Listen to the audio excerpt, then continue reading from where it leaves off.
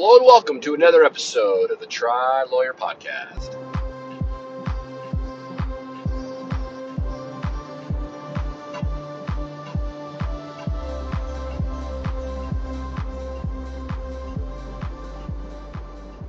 Hello everybody and welcome to another episode of the Try Lawyer Podcast. I am your host, Casey Arbenz, and man, I am pumped to be back on the air, pumping out podcasts, and I'm on Apple now. So you might be hearing me on Apple.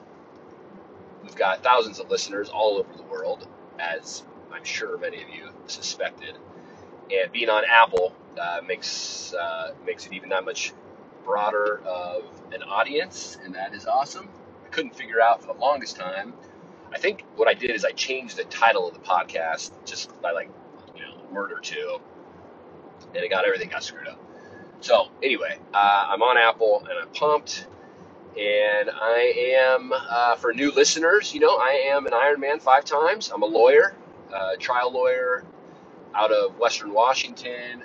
I'm an entrepreneur. I got a firm that's growing. We just got acceptance on our 11th lawyer today at the firm. So, we've got started. When I started there, I think there were 4 of us, and now there's 11. So we've been growing. Our market's been growing. We're growing into new areas, and business has been great, even through COVID, which is awesome. I've also got a beautiful wife who's a lawyer herself. She runs a website. Her law firm is called the Narrows Law Group, and she's, an estate planning and probate lawyer with 1 million clients who all love her, much more than any client I've ever had loves me. And she also started a website called Orbit Wills, orbitwills.com, that does low-cost estate planning for simple wills, estates, trusts, and end-of-life documents for a very reasonable price, fraction of what you might pay if you hired a lawyer. And then she, who is a lawyer, reviews everything to make sure it's good.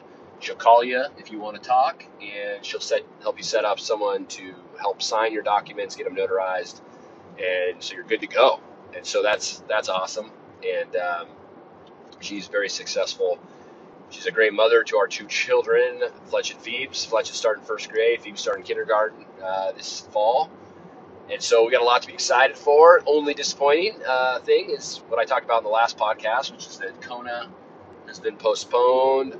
I was just starting to hit my stride too. Been working hard.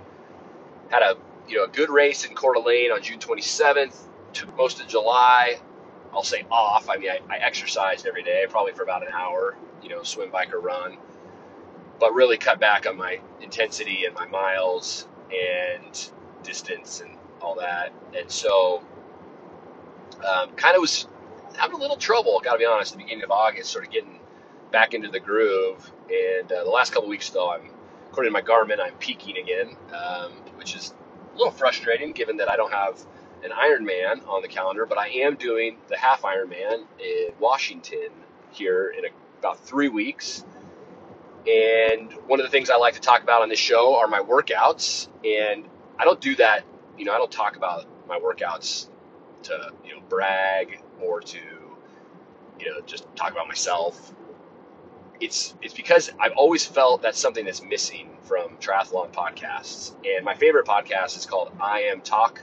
It's with Vivian James Isles and Coach John Newsom. And they have 785 episodes. I've listened to almost all of them. And one of the things that they'll do is they run a camp called Epic Camp, and they'll talk about the workouts at the Epic Camp, but also Coach Newsom will talk about some of the swim workouts he does. And for years, as I was getting into triathlon, which I started doing in 2012, and building from sprints to Olympics to half iron distance to full, is I'd want to know what people were doing. There's a million great athletes out there doing all sorts of stuff, and I'm not the pros. You want to follow with the pros and learn from them, but it's actually way more useful, I think, to find age groupers, in your age category that maybe are performing, better than you, but within range, and watch what they're doing. And I've always wanted that, and it's been harder to find. I go on Strava.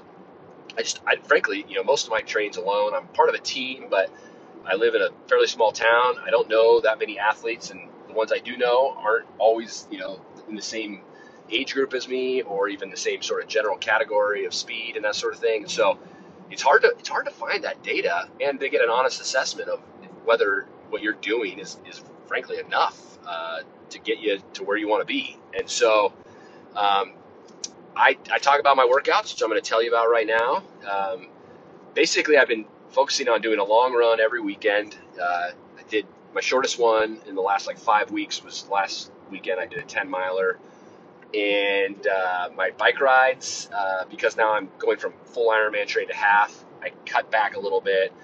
I did time kind of got in the way, so I did a 90-minute ride on Sunday, and then I did a 90-minute ride on Tuesday. But I swam 3 days this week, which is good, and I ran or biked 2 of those days, or all 3 of those days as well. And so I feel like I got a pretty good volume of training this week. I swam this morning, not very far. My buddy Mike and I went out, and lake was cold. We've been having some cold weather all of a sudden here in Washington, and we went out for a swim. Water was cold, but he's a good swimmer, and years ago I would have died just to be able to hang with this guy, and now I can. He's older, maybe put on a few lbs, but he's a really great swimmer. He's still in very good shape, and now I can hang with him. But man, he can make me work sometimes, and he got a new wetsuit, which is shaving off several seconds per 100. So we went out, and initially our plan was to just do like hard sprints across the lake, and not necessarily go for a lot of distance. And then we started talking. Too many breaks leads to too many talking. Too much talking. So then we were at like 1,000, and we worked really hard, but we were about gas. And I'm like, I can't quit after 1,000 yards. So we did another 1,000, a little easier. Got to 2,000, so not a great swim. Actually, I think I got to 2,500. But most of the swims have been above 2,500 to say 3,500. And then I got home, and I'm playing hooky today from work, so I ran an hour, just did some intervals, did 3 10-minute intervals at race pace for 70.3, which without my Nike Alpha Flies, it's probably about a 7:45 pace. And so with those, it's probably 7:15. It's hopefully a 7:15. I'm sure I won't run that quite that fast in a race, but so I did that, ran an hour, and yesterday did not swim, but had a 90-minute hard bike ride, and before that swam Tuesday and Wednesday. So good week, high volume, good runs. I'm heading to our lake house in Lake Chelan. I'm probably not going to swim, even though it's like the best place in the world to swim. I'm going to go for a run. Or actually, I'm going to ride tomorrow and watch the Collins Cup on my Peloton, and then I'm going to run far on Sunday, probably a long run for me, which is probably the 15 miles or so. So I'm excited about that, and wanted to talk in this podcast just briefly. Like I don't have a ton to talk about. I'm excited about the Collins Cup tomorrow, which if you have a chance to watch, you should. What I'm most excited about really is this documentary I just saw called The 100-Foot Wave on HBO. I highly recommend it. It's probably pretty new, but I just noticed it, and it's about 4 or 5, maybe 6 episodes. I watched it while I was on the bike, and man, it was awesome. I mean, just exactly the type of thing you love if you're into triathlon. I mean, the thing is, these guys are just like us. They just love to be up early, at it, doing cool stuff, pushing themselves to the limits, in nature, outside, kind of away from the hustle bustle, away from the stress. And they talk about on these big waves how when you're out there and you're paddling into one, or you're being towed into one, and you get on one, I mean, it's so intense.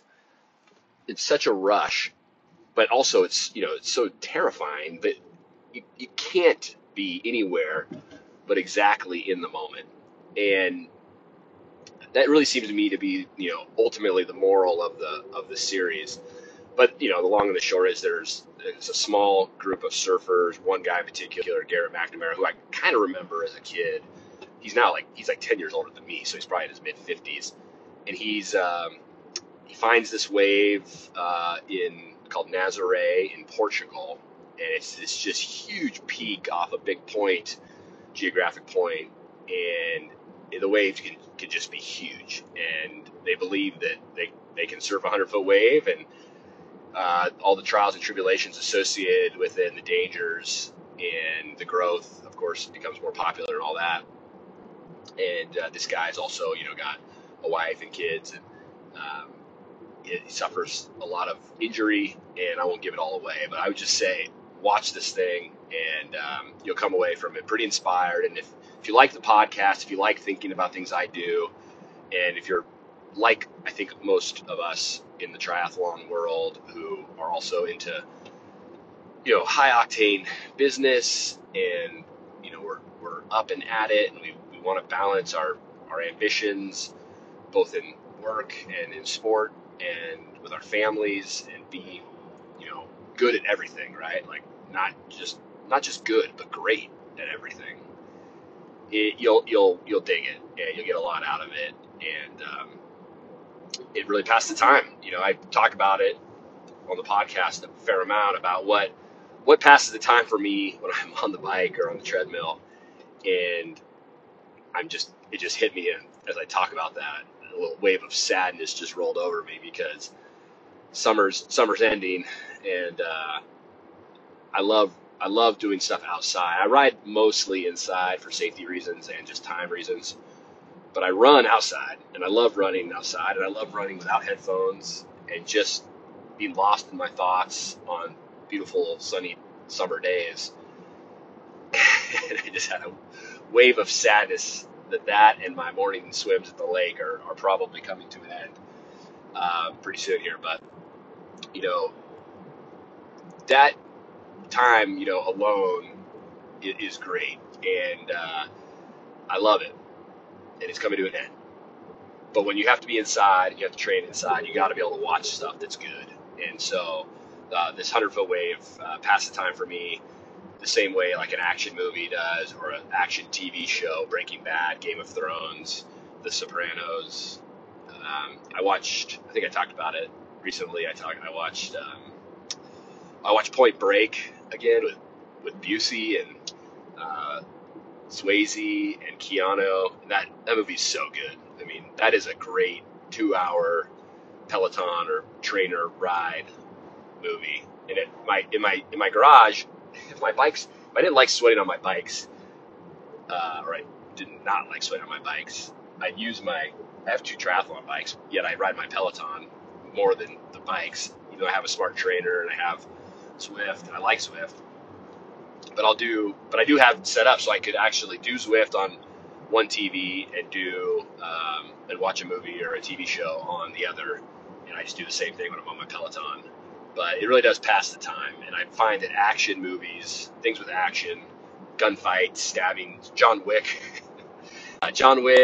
what's another one I watched recently with not Van Damme, the other guy, Steven Seagal. I watched also with Gary Busey. Gosh, what was that? I'm blanking on it at the moment. Oh yeah, Under Siege, great movie. But those types of things just do pass the time for me. So always on the lookout to hear about people's workouts, hear what they do to pass the time with their exercise. And if you're like me and you're in the northern hemisphere and the northwest of the United States, your summer window is closing rapidly, and it's going to be a lot of indoor training, especially with Kona supposedly in February. So that's all for this week. It's been a great episode. I want to thank you all for listening to the Tri Lawyer Podcast. We will see you next time, and everybody train hard, and we'll see you then.